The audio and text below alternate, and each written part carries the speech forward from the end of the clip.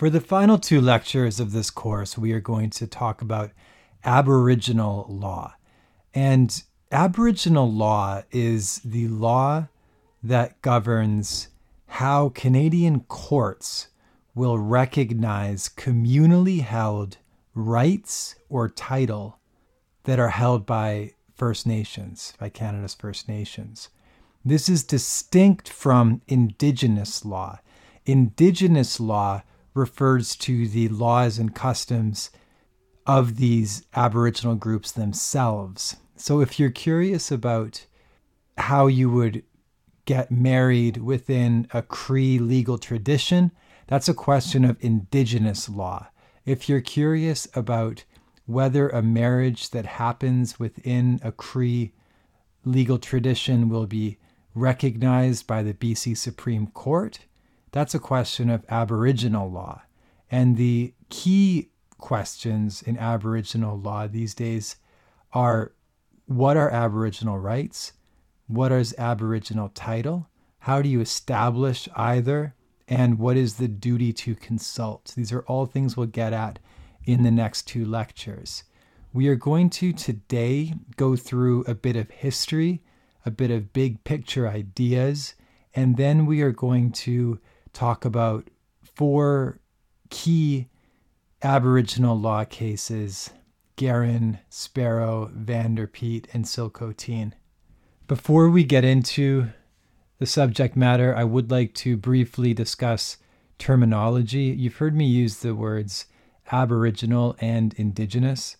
These are both words that are commonly used to refer to the same thing. They're general and respectful terms for Canada's First Nation, Métis, and Inuit populations.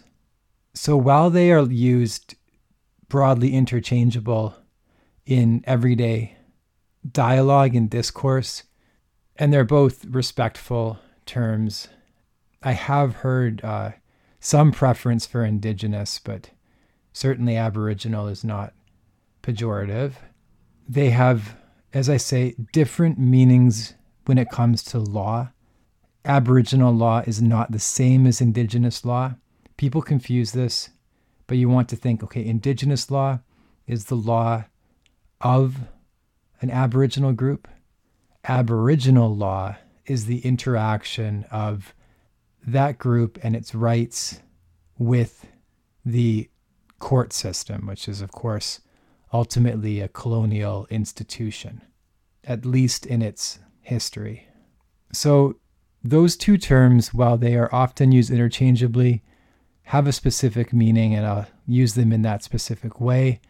I will also use a term that is often considered offensive or even derogatory, and that is Indian. Indian is a term that was historically used to refer to Canada's First Nations and the members thereof. I don't use it in my ordinary vocabulary outside of the legal context.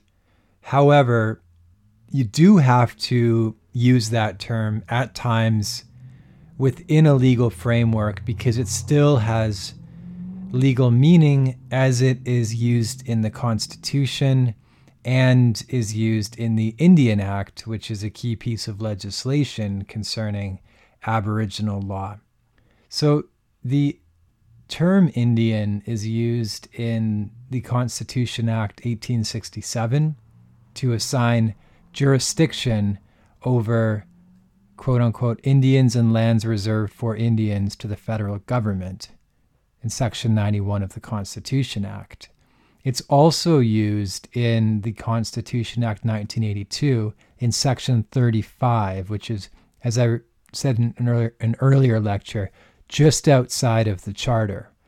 And Section 35, which we will talk about at length in this course, says, the existing Aboriginal and treaty rights of the Aboriginal peoples of Canada are hereby recognized and affirmed, but then it goes on to define the Aboriginal peoples of Canada as including the Indian, Inuit, and Métis people of Canada, peoples of Canada.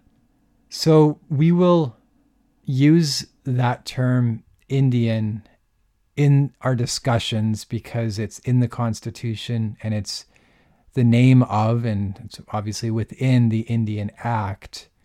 When I use that term, I do not use it, to be abundantly clear, I do not use it with any disrespect intended whatsoever. And when I refer to the group defined as Indian, I refer to them as Canada's First Nations. So First Nations is the equivalent of Indian. Inuit is a distinct group within Canada, the Inuit. And Métis, we will talk about next class in some length. Métis are the descendants of unions between European men, specifically trappers, and First Nation women. And this was a group that came into being very early on within the history of the intersection between European and First Nation cultures. And it developed in its own lengthy history a unique, distinctly Métis culture, which is one of Canada's Aboriginal cultures. It is constitutionally guaranteed the protection of its rights. So that's getting a bit ahead of ourselves. We'll talk more about the Métis in the second lecture. But for now, we should recognize that the term Indian, I'm still talking about definitions, the term Indian is going to be used in no disrespectful way, but because it's in the Constitution and because it's in the Indian Act. I do want to also say at the outset that I focus on Aboriginal law in this course and in these two lectures, and indeed it's what I practice most often now, and it's what I know fairly well. I do not focus on Indigenous law, that is the laws and customs and rules of Canada's First Nations and Métis and Inuit populations. I don't do that not out of any disrespect or any lack of interest, or to suggest that it's not a eminently worthy topic for a deep study. It's outside of the scope of this course, which is focusing on the framework of the Canadian government as it is usually described and has been described for quite some time. I think that this course in 10, 15 years will probably have a much greater focus on Indigenous law and a much greater focus on the areas where Indigenous legal jurisdiction will apply and some features of that. And I think that there may have to be some changes to the structure of the courts and perhaps the constitutional reach of the legislatures in order to provide jurisdiction for Indigenous law to apply in areas where it ought to apply. And I think it's an area that's going to be the subject, hopefully, of positive change in the coming years and decades. However, at this point, this is an idea that's still very much in its infancy. And so what we're just focusing on is Aboriginal law, the sort of the recognition within the current framework, rather than delving into specific Indigenous legal frameworks. I would highly recommend, though, that if this is interesting to you, or just if you were interested in learning more about law and how people govern and relate to each other and resolve disputes, if you're interested in that on sort of a fundamental level, and really we all ought to be, because the law is constantly changing, and it's our job as lawyers to help it evolve and to help it grow and to draw inspiration from, wisdom in every place that it can be found. And there's great wisdom to be drawn from Indigenous legal traditions. I would highly recommend that people take some time to engage with and learn about Indigenous law as it is practiced and taught by the First Nations of Canada, by the Métis, by the Inuit as well. I'd highly recommend the work of John Burroughs in that regard. John Burroughs is a University of Victoria law professor who writes just beautifully and has written recently a wonderful book about what can be learned from indigenous legal systems it's a book called Laws, Indigenous Ethics, and the framework of it is that there are 7 gifts that are being offered by indigenous law, and the gift of love, truth, bravery, humility, wisdom, honesty, and respect. And he, as I say, he writes beautifully. The topic is fascinating, and I would highly recommend that people do take the time to think about and delve into indigenous legal systems and traditions and customs, and learn about how these are being administered today as well. I mean, these are living legal systems. They're not frozen in time. It's not a historical artifact of, how things were 300 years ago. This is a living and adapting and growing and changing legal system that has force in Canada, which is vastly understudied and which has many solutions that could be learned from to a variety of problems that plague, Canada and Canadian law and Canadian courts. So I would just put that out there. So with that, I now want to delve into a bit of history before we get into the more doctrine and cases of Aboriginal law, because it is important, if you're going to think about and understand Aboriginal law, to know a bit about the very dark and very shameful history of Canada's treatment of its Aboriginal population. If we go way back,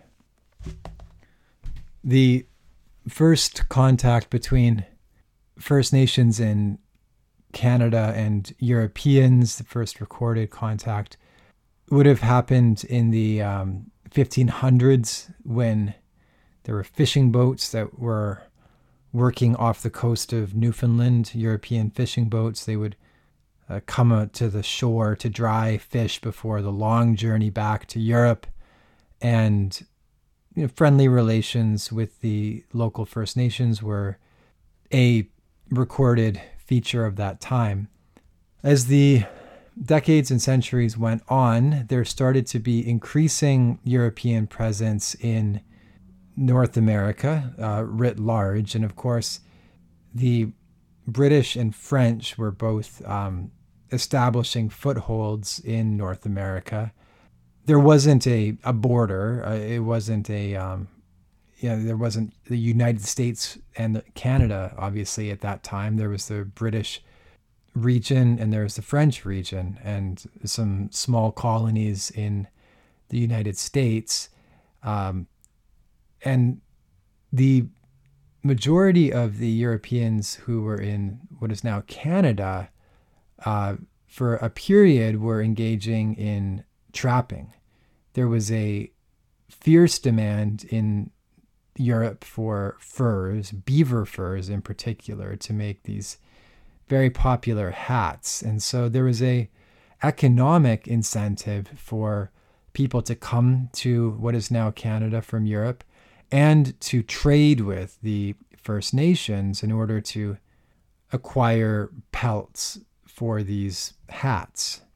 And this interaction between English and French fur traders and some First Nations in Canada is, as I mentioned at the outset, the start of the process that led to the development of the distinct Métis culture within Canada. And it was also a period where, grading on the curve as against how things were going to go, relations were good. There was an economic incentive to get along with the First Nations. There was a population imbalance where, despite the fact there was some significant disease, there were large numbers of First Nation peoples and relatively few Europeans, and the First Nations had a strong military might. They would have had no problem, I don't expect, handling the English and French trappers were they to try to cause trouble. So it was a period of relative peace as compared to what would follow. So moving through into the 18th century, you had a great war in Europe, which actually spread across most of the globe. I mean, it's kind of the first truly world war, the 7 Years' War, which was sort of England and friends versus France and friends. And this was between 1756 and 1763. And there were fronts in this war, all across the globe, including in North America, where the English and some First Nations that they allied themselves with fought with the French, who had allied themselves with other First Nations. So there was military alliances that were happening during this French and Indian War. And the phrase French and Indian War is from a very British perspective. It's the British fighting against the French, with the assistance of the quote unquote Indians. And so you had this war. It went on for 7 years. There you go. That's an easy one to remember. And it concluded in 1763 with the British victorious. And the British took over in what is now Canada. They took over the area that had previously been New France. And we talked a bit about this with the imposition of the common law in that area for about 10 years, and then that quick backtracking to allow civil law to take hold in what is now Quebec, and the repercussions of that we've talked about a number of times in this course.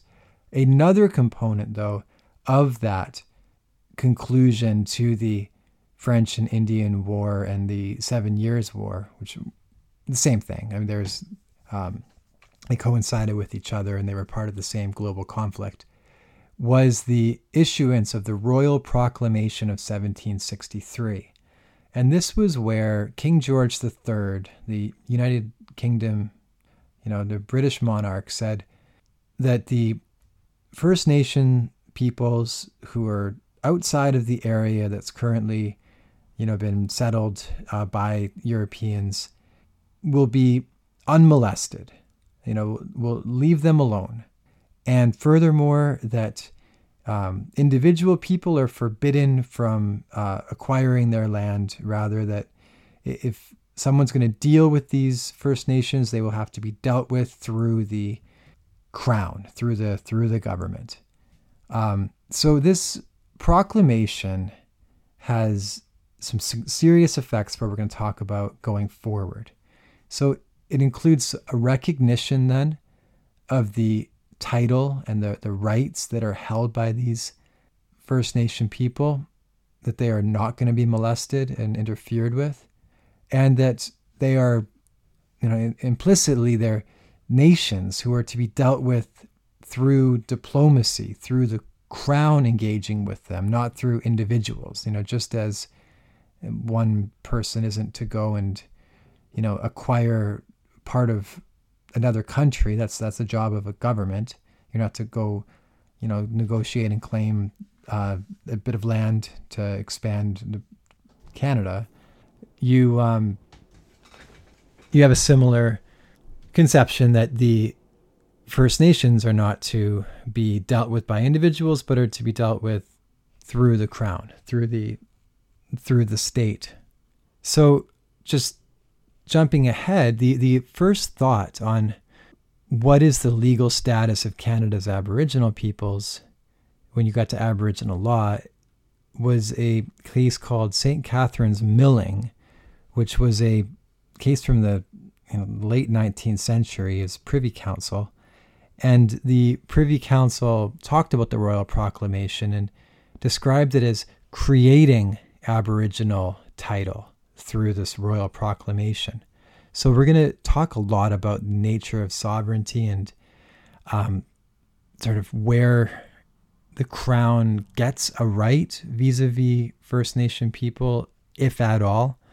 And this theory, the theory that latches on to the royal proclamation and was the St. Catharines Milling case, this theory is that where does that come from? Where does Aboriginal title come from? Well, it was granted by the king in the Royal Proclamation of 1763.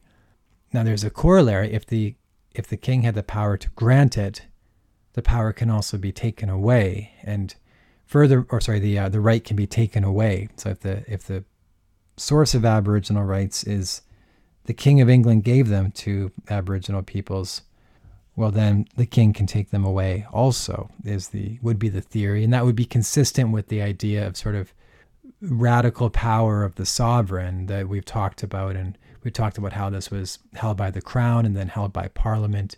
We're going to come back to these ideas of sovereignty and Canada's First Nations. They're very troubling, and they're, frankly, where the law is at in relation to these ideas is unsatisfying. But I just want to I mentioned this royal proclamation within the context of this narrative, and I want to underscore it by mentioning how it's been interpreted as the source of Aboriginal title in the St. Catharines Milling case. And we'll get to shortly sort of how and when that idea was abandoned, but also how there's a theoretical void that's sort of been left in its wake. Okay, so leaving that little aside, moving back to the history.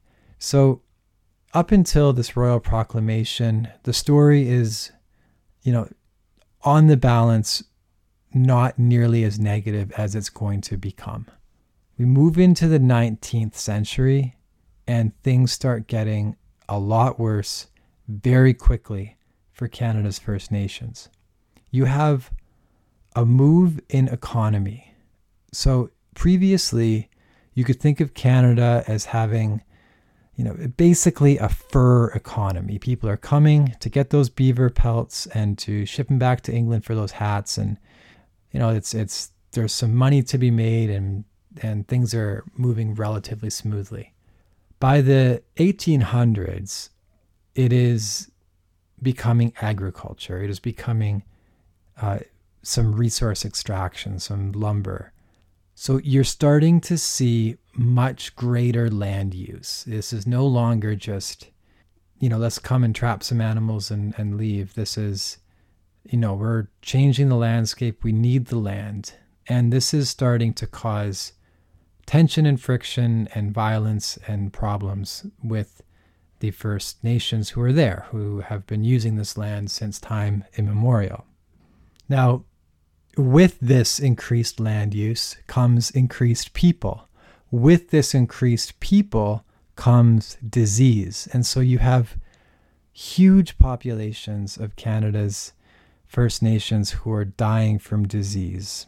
You think smallpox, you think other, horrible diseases that there's no natural immunity amongst the populations for because they've been introduced to the population from Europe. And so you have this very quick change in the dynamics of the demographics. No longer is Canada, most of the people in what is now Canada First Nation. You're starting to have areas where there's Europeans outnumbering First Nation people. In 1812, in what is Ontario, it was all of a sudden something like 10-1 settlers outnumbering Indigenous peoples. And then as you move on to this timber, mineral, agriculture, you need this land. And there starts to be this view that the Indigenous peoples are no longer an economic partner who's helping with the furs and helping with your business and your goals, but rather it's an impediment to progress. It's seen as, well, if we just had this pesky group out of here, then we could, go ahead and do our agriculture and our mining. And so there's another source of tension, another source of what's ultimately going to be, the significant violence which is going to come. Then, somewhat ironically, another cause of this diminishing and deteriorating relationship between indigenous peoples and settlers was peace in Europe, peace between the French and the English. When there had been military conflict between the French and the English, there was an incentive for both the French and the English to form alliances with powerful First Nations. They needed their help militarily. That led to a need to treat them fairly. Well, with peace, that incentive went away. So it's another reason for a diminishment of the European interest in positive relationships with Canada's First Nations. And then finally, in this 18th century, or 1800s, the 19th century, you see a wide prevalence of brutally racist ideology in Europe. This is the time of a real growing view of white supremacy and a dehumanization of anyone who is not white. And the effect of that is to cause a rationale for a policy of dominance and assimilation. If this European culture and persons and race is so superior, then the idea is, well, there's a natural order of things and the Europeans will be on top. And furthermore, the greatest gift that the Europeans could give would be to assimilate these peoples into European culture. That's sort of the idea. So that's a factor that's developing in the 19th century. So when you combine these four factors together, what you get is a worsening of the relationship between the First Nations and the settlers. In the middle of the 19th century, we get, of course, Canada. We get the Act of Confederation. We get the Constitution Act 1867. And the Constitution Act 1867, accounts for Canada's First Nations by assigning exclusive jurisdiction over Indians and lands reserved for Indians to the federal government. And this was, in a way, there's some people have said, and I think it's probably accurate, this was a effort to have Canada's First Nations dealt with in a manner sort of consistent with the idea of the Royal Proclamation from just about 100 years earlier, which is, you'll go through the Crown if you're going to deal with the First Nations, and the centralized federal Crown in Ottawa would be the one to deal with this, to sort of take the role of the Crown of the King in the Royal Proclamation. And so perhaps the architecture that was in mind was that this would allow for First Nations to continue to live in a manner that would be at least not affected by provincial law, which would be where the property and civil rights, all the law that would affect your day-to-day would be provincial, but the federal government would deal with the First Nations and perhaps allow a greater degree of autonomy, is the idea. But what ended up happening is the federal government made a law which effectively incorporates provincial law into federal law and says, provincial laws of general application will be binding on Canada's First Nations, thereby causing these First Nations to be bound by a wide array of European-based, colonial laws.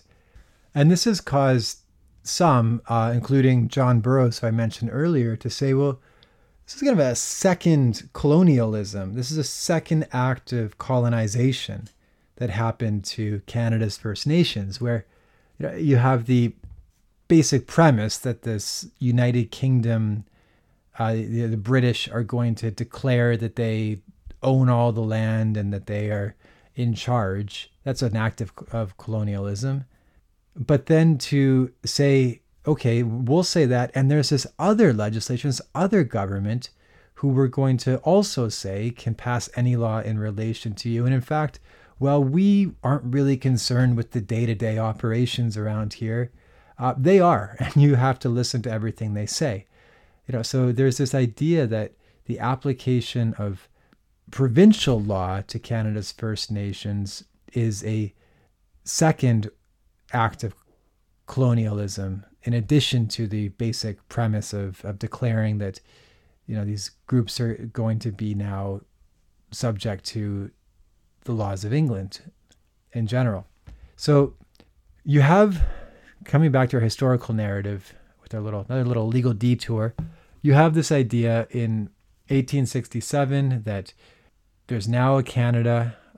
It consists of 4 provinces. If you look at a map, it is much different than what you would have seen if you looked at a map today. But the framework accounts for Canada's First Nations and provides exclusive jurisdiction to the federal government.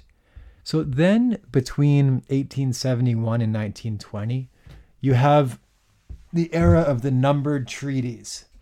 And this is where there were treaty commissioners who would go and they would enter into these treaties with various First Nations, and the treaties would apply to more than one First Nation. And generally it was the case that once there was an area that was of interest to Canada for some resource or settlement purpose, then they would send treaty commissioners out. They'd have some money, and they would go and have the treaty signing, sort of expedition, and go get First Nations to sign 2 treaties. And these cover a lot of Canada. Northern Ontario, Manitoba, Saskatchewan, Alberta, parts of the Yukon and the Northwest Territories, and northeastern British Columbia. The First Nations in these treaties, on the text of the treaties themselves, give up their land and all their rights to the Crown. The language is cede, yield up, release, and surrender. In exchange, they get reserves or promises of reserves and specific benefits like farm equipment, animals, ammunition, clothing, hunting, fishing rights, and some money payments. There's other promises that are made, like maintaining schools on reserve and providing teachers and medicine. But the meaning of these treaties has been a source of considerable conflict and still is. And the basic story is that the deal that is supposedly struck makes no sense from the First Nations perspective. The benefits provided are so minimal, and then are almost immediately ignored in many cases, or are given the most limited interpretation. Like if a treaty says that every member of the band will be paid, some amount of money, $5 or whatever, then Canada says, okay, well, $5 a year, there it is. And, 100 years later is still has that position that $5 a year is what is owed. Basic things like inflation, not even coming into implementation of the treaties. And furthermore, often the treaties are just forgotten. Just given no accord whatsoever in the first, 70 or 80 years of their existence. There are judges who question whether they're legally binding in any way, shape, or form. So there's this history of poor application, deliberately poor application, frankly, abuse occasioned through these treaties. And the questions around how they ought to be interpreted, remain live to this day. That's, in fact, what I work on most of the time now is a big treaty interpretation case. And maybe I'll speak on it a bit during our group discussions if people are interested. So numbered treaties are thought of by many First Nations as an agreement to share land and to avoid conflict. They're interpreted as you gave up all your rights and maybe we have to give you a bit of money and some ammunition and fishing gear. That's a bit simplistic, but it's not probably that unfair of a articulation. So the historical treaties sort of wind up in the 1920s, and as I mentioned, they don't get to most of British Columbia. Most of British Columbia has never been subject to a treaty. At the beginning of the course, traditional, ancestral, and unceded territory of the Coast Salish people. Unceded, there never was a treaty. Now, I question, honestly, in the land acknowledgement, the emphasis on unceded, because I'm not even certain that it's fair to make ceded a sort of definitional component of some First Nations vis-a-vis other First Nations, because I think many of the treaty First Nations would say we never ceded, there's never a conflict, and we didn't surrender at the end.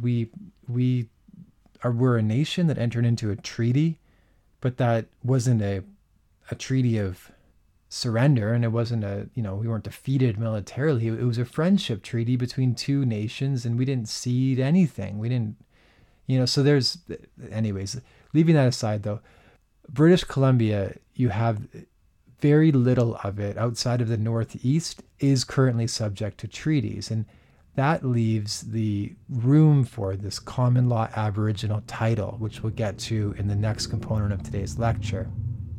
So continuing my historical run through and trying to avoid too many of these legal detours, because I was getting kind of excited and off track perhaps, you have sort of an end to the numbered treaties around 1920, and you have, this coincides with a very dark period that we'll talk about in a second, where just horrible atrocities happen to Canada's First Nations. To quickly tie the bow on the treaty process, beginning in 1973, you have a new treaty process, comprehensive claims, which are settled by negotiation and allow First Nations to acquire certain rights over their traditional territories.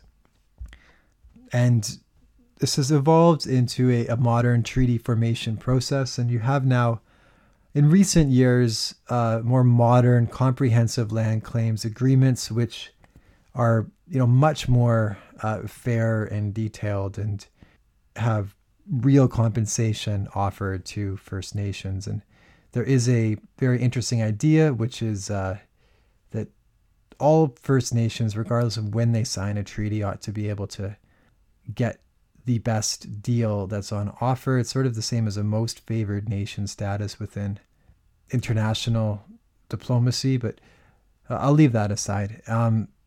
It's an interesting idea I'd be happy to talk about in the discussion.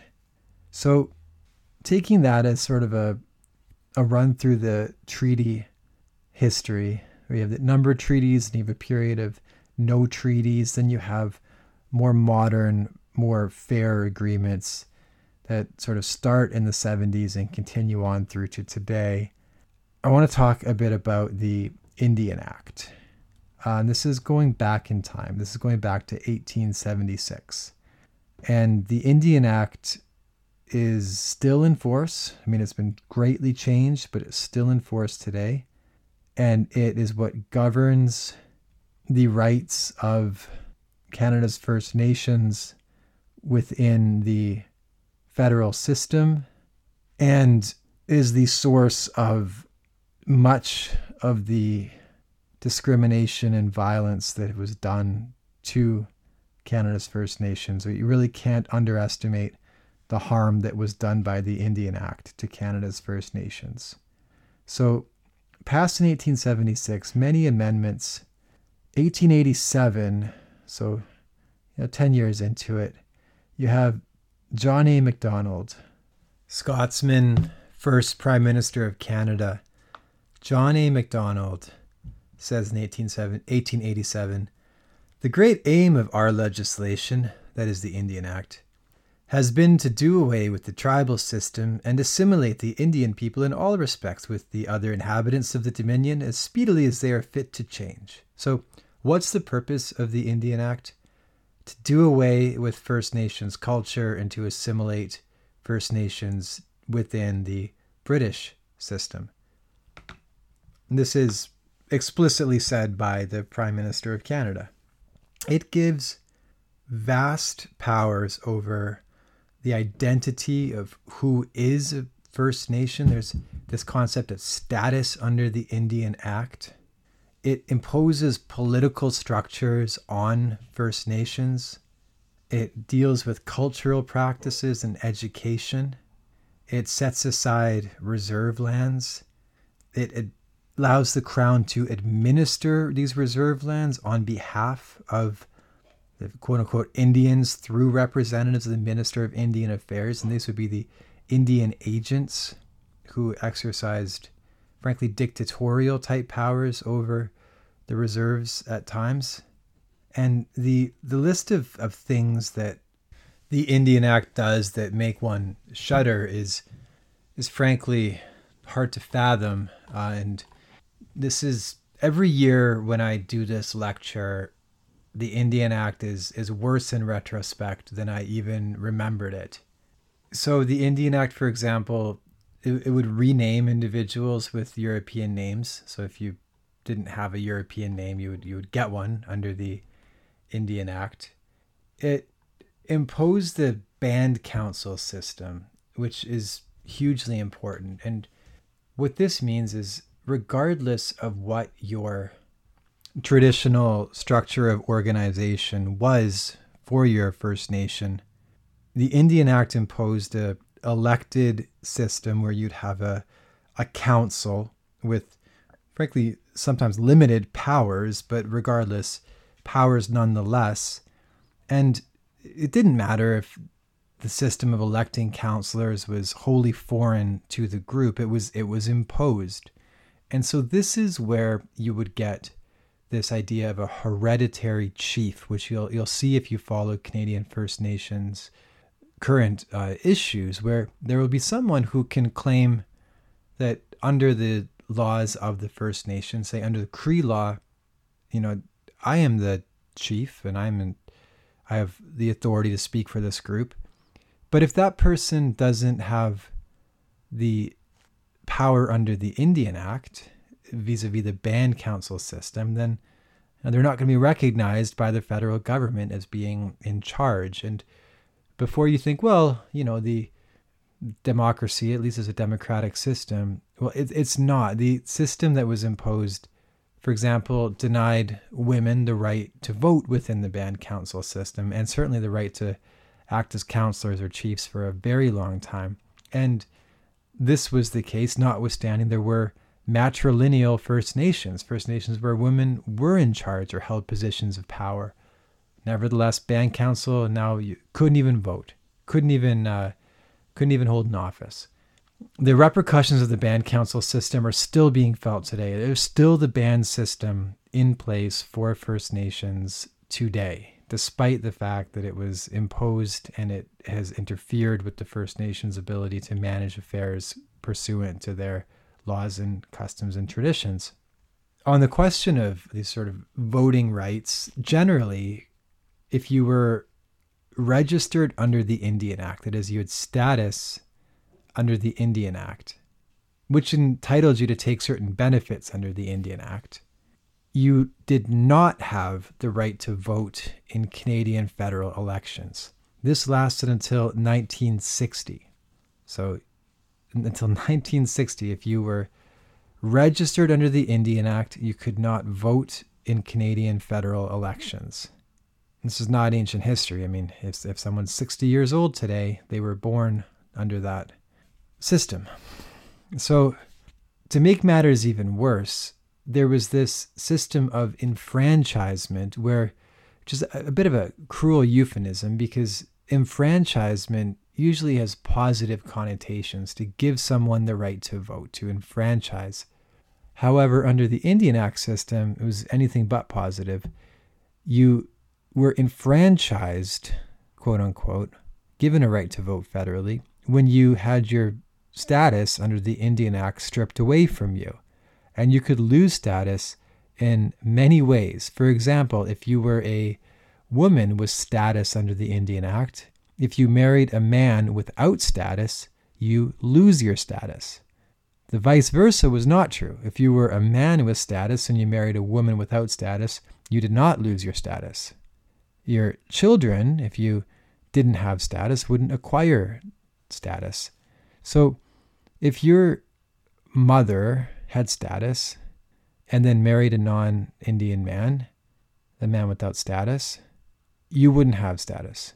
If the roles had been reversed and you happen to have a father with status and a mother without status, then you would have status and could pass that on to your kids. There is a recent Supreme Court of Canada case dealing with the repercussions of this, Matson and Andrews. I won't get into it, but it's fascinating because the discriminatory effects of this law linger today. There's still a bunch of people who would have status and rights pursuant to that status if the law hadn't historically discriminated against women. You didn't lose status, though, just through this marriage. You lost status if you graduated from university. Oh, you've graduated from university. Congratulations. You're no longer an Indian, quote unquote, with status. You can vote federally, but you don't have these benefits anymore. And you're removed from the system, the community that you grew up in. If you became a minister, if you achieved a professional designation as a doctor or a lawyer, you lost status. The Indian Act forbade speaking of native languages. It made it forbidden to practice traditional religions. It banned cultural ceremonies like the potlatch. And as I mentioned, these Indian agents were de facto rulers, dictators effectively, on reserves.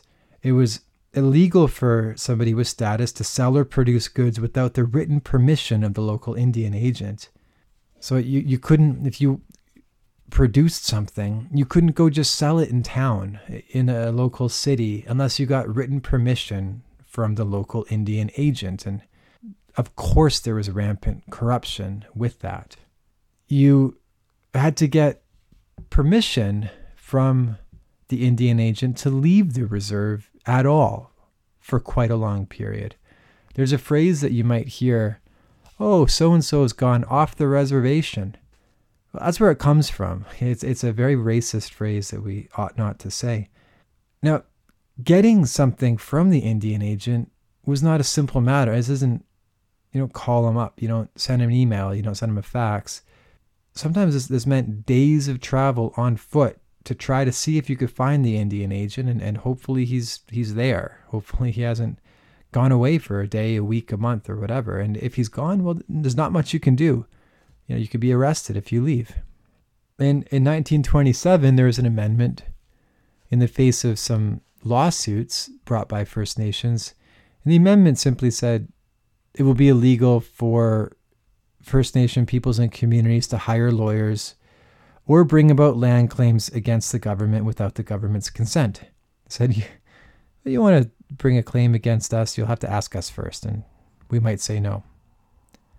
So this Indian Act just imposes a brutal set of repressive laws with the express aim at the outset of assimilation and to wipe out First Nations culture, and that's what was the goal. That was the express goal. Perhaps the most effective thing that was done in order to wipe out First Nations culture was also a creation of the Indian Act, and that is the residential school system. So the concept of residential schools, it's what we're going to talk about now is horrific. It's horrific. It's hard. So it starts in 1830. There's a residential school in what is now Ontario accepting boarding students but the system ramps up, and by the 1880s, there's a number of these schools. By 1920, there's an amendment to the Indian Act making it mandatory for all Native children between ages 7 and 15 to attend residential schools. And at the time, the head of the Department of Indian Affairs, Duncan Scott, says, I want to get rid of the Indian problem. Our objective is to continue until there is not a single Indian in Canada that has not been absorbed into the body politic, and there is no Indian question and no Indian apartment. And this whole object, and this is the whole object of the bill. And so these schools would take children between 7 and 15, and you would live far away from your home, and you would be forbidden from speaking your native language or engaging in any traditional culture. And the conditions were truly atrocious. Sexual abuse was rampant at the schools, as was disease and as was death. 6,000 children died. 6,000 children died at these schools. And 150,000 children were taken from their families at age 7, at age 8, and sent to these schools. There were over 130 of these schools that operated. At one point, there were 80 of them. And the last residential school closed in 1996. This is very recent. I've spoken with residential school survivors, and the stories are just, it's hard to fathom. I spoke to one woman in her 90s, Helen, and she told me about how she was never permitted or never left the residential school from when she went there when she was about 7 until she was about 16. Now, it was possible to leave for Christmas and the summers, but she had a less than ideal father and nobody ever came to get her, so she stayed there. She told some stories I won't repeat, and then she told about how when she was leaving, she had $10 to her name, and how the priest who ran the school, and these were run by Catholic priests, how the priest who ran the school asked her if she had any money when she was leaving, and she said, "Yes, I have $10. And he said, "That's good, because you owe me $5. And so, of course, she didn't owe him anything, but he took half her money as she left, and she left to go make her way in the world with. So it's a horrible, horrible legacy in Canadian history. The schools had overcrowding, poor sanitation, poor heating, lack of medical care, and high rates of influenza and tuberculosis. In one school once, the death rate reached 69% of the students who went there that year died. There's severe emotional, physical, and sexual abuse. There's been thousands of lawsuits filed by survivors of residential schools. And in 2005, the federal government agreed to compensate all survivors. There's been an apology said by Prime Minister Harper in the House of Commons. And I'll play a little bit of that apology. Mr. Speaker, I stand before you today to offer an apology to former students of Indian residential schools. The treatment of children in Indian residential schools is a sad chapter in our history. In the 1870s, the federal government, partly in order to meet its obligations to educate Aboriginal children, began to play a role in the development and administration of these schools.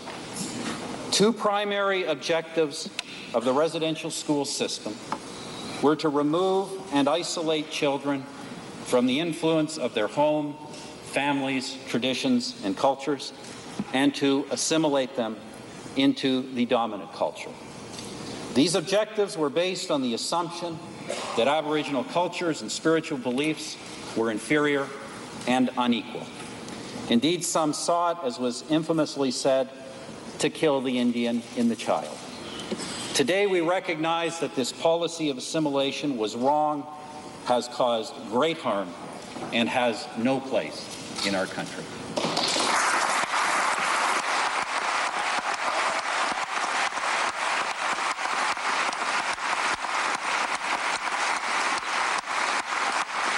The Government of Canada built an educational system in which very young children were often forcibly removed from their homes, often taken far from their communities. Many were inadequately fed, clothed, and housed. All were deprived of the care and nurturing of their parents, grandparents, and communities. First Nations, Inuit, and Métis languages and cultural practices were prohibited in these schools. Tragically, some of these children died while attending residential schools, and others never returned home. The government now recognizes that the consequences of the Indian residential schools policy were profoundly negative, and that this policy has had a lasting and damaging impact on Aboriginal culture, heritage, and language. While some former students have spoken positively about their experiences at residential schools, these stories are far overshadowed by tragic accounts of the emotional, physical, and sexual abuse and neglect of helpless children and their separation from powerless families and communities. So the same movement that led to the settlement of the payment of some money to residential school survivors also led to the establishment of the Truth and Reconciliation Commission, which sought to grapple with the legacy of residential schools. And the final report of the Truth and Reconciliation Commission details abuses. It describes a cultural genocide. It makes 94 specific calls to action urged upon all levels of government. And it urges all levels of government, federal, provincial, territorial, and Aboriginal, Indigenous, to work together to repair the harm caused by residential schools and to move forward. And to say there's a lot of work that remains to be done is a massive understatement. There's other atrocities that I don't even mention in this introductory lecture yet. The 60s Scoop was a policy whereby First Nations children were forcibly removed from their families and placed into adoptive or foster care situations.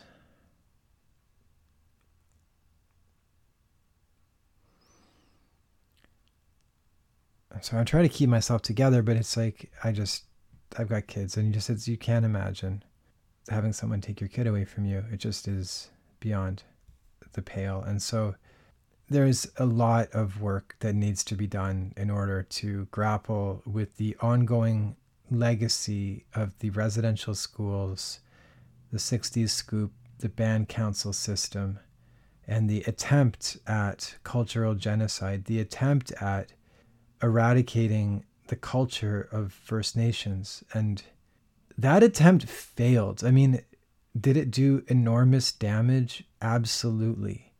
Did it work? No. So the resilience is just awe-inspiring, and you're left with great hope that there's still a potential for Canada to deal meaningfully with its awful past and still have a chance at the vibrant future that is still a potential where people from all over the world can come to Canada and live in a community that is embracing of Indigenous culture, guided by and led by Indigenous culture perhaps, and truly have a unique human experience. But there's a lot of work to do, and so I provide this sort of overview because I think it's deeply important to the understanding of what I'm going to cover in the balance of the next two lectures, and because I think it's very important for anybody who's going to be practicing law in Canada to have an idea of these things that have happened. Plainly though, this is not my story to tell. I'm a settler just like so many others, but I do think it's all of our duties to hear and to learn and to know. So I would hope that you would not only try to take this information as a as a starting point, but really delve deeper into this history and into, what I think ultimately is an exciting thing now. I mean, when you look at the remarkable culture and ideas and art and music and wisdom and stories that are ready to be shared, notwithstanding all this history, it's truly remarkable. So I'll leave it there for this first introductory podcast, and we'll come in the second part of today's podcast. We'll get into the cases and learn a bit about the legal framework of Aboriginal law.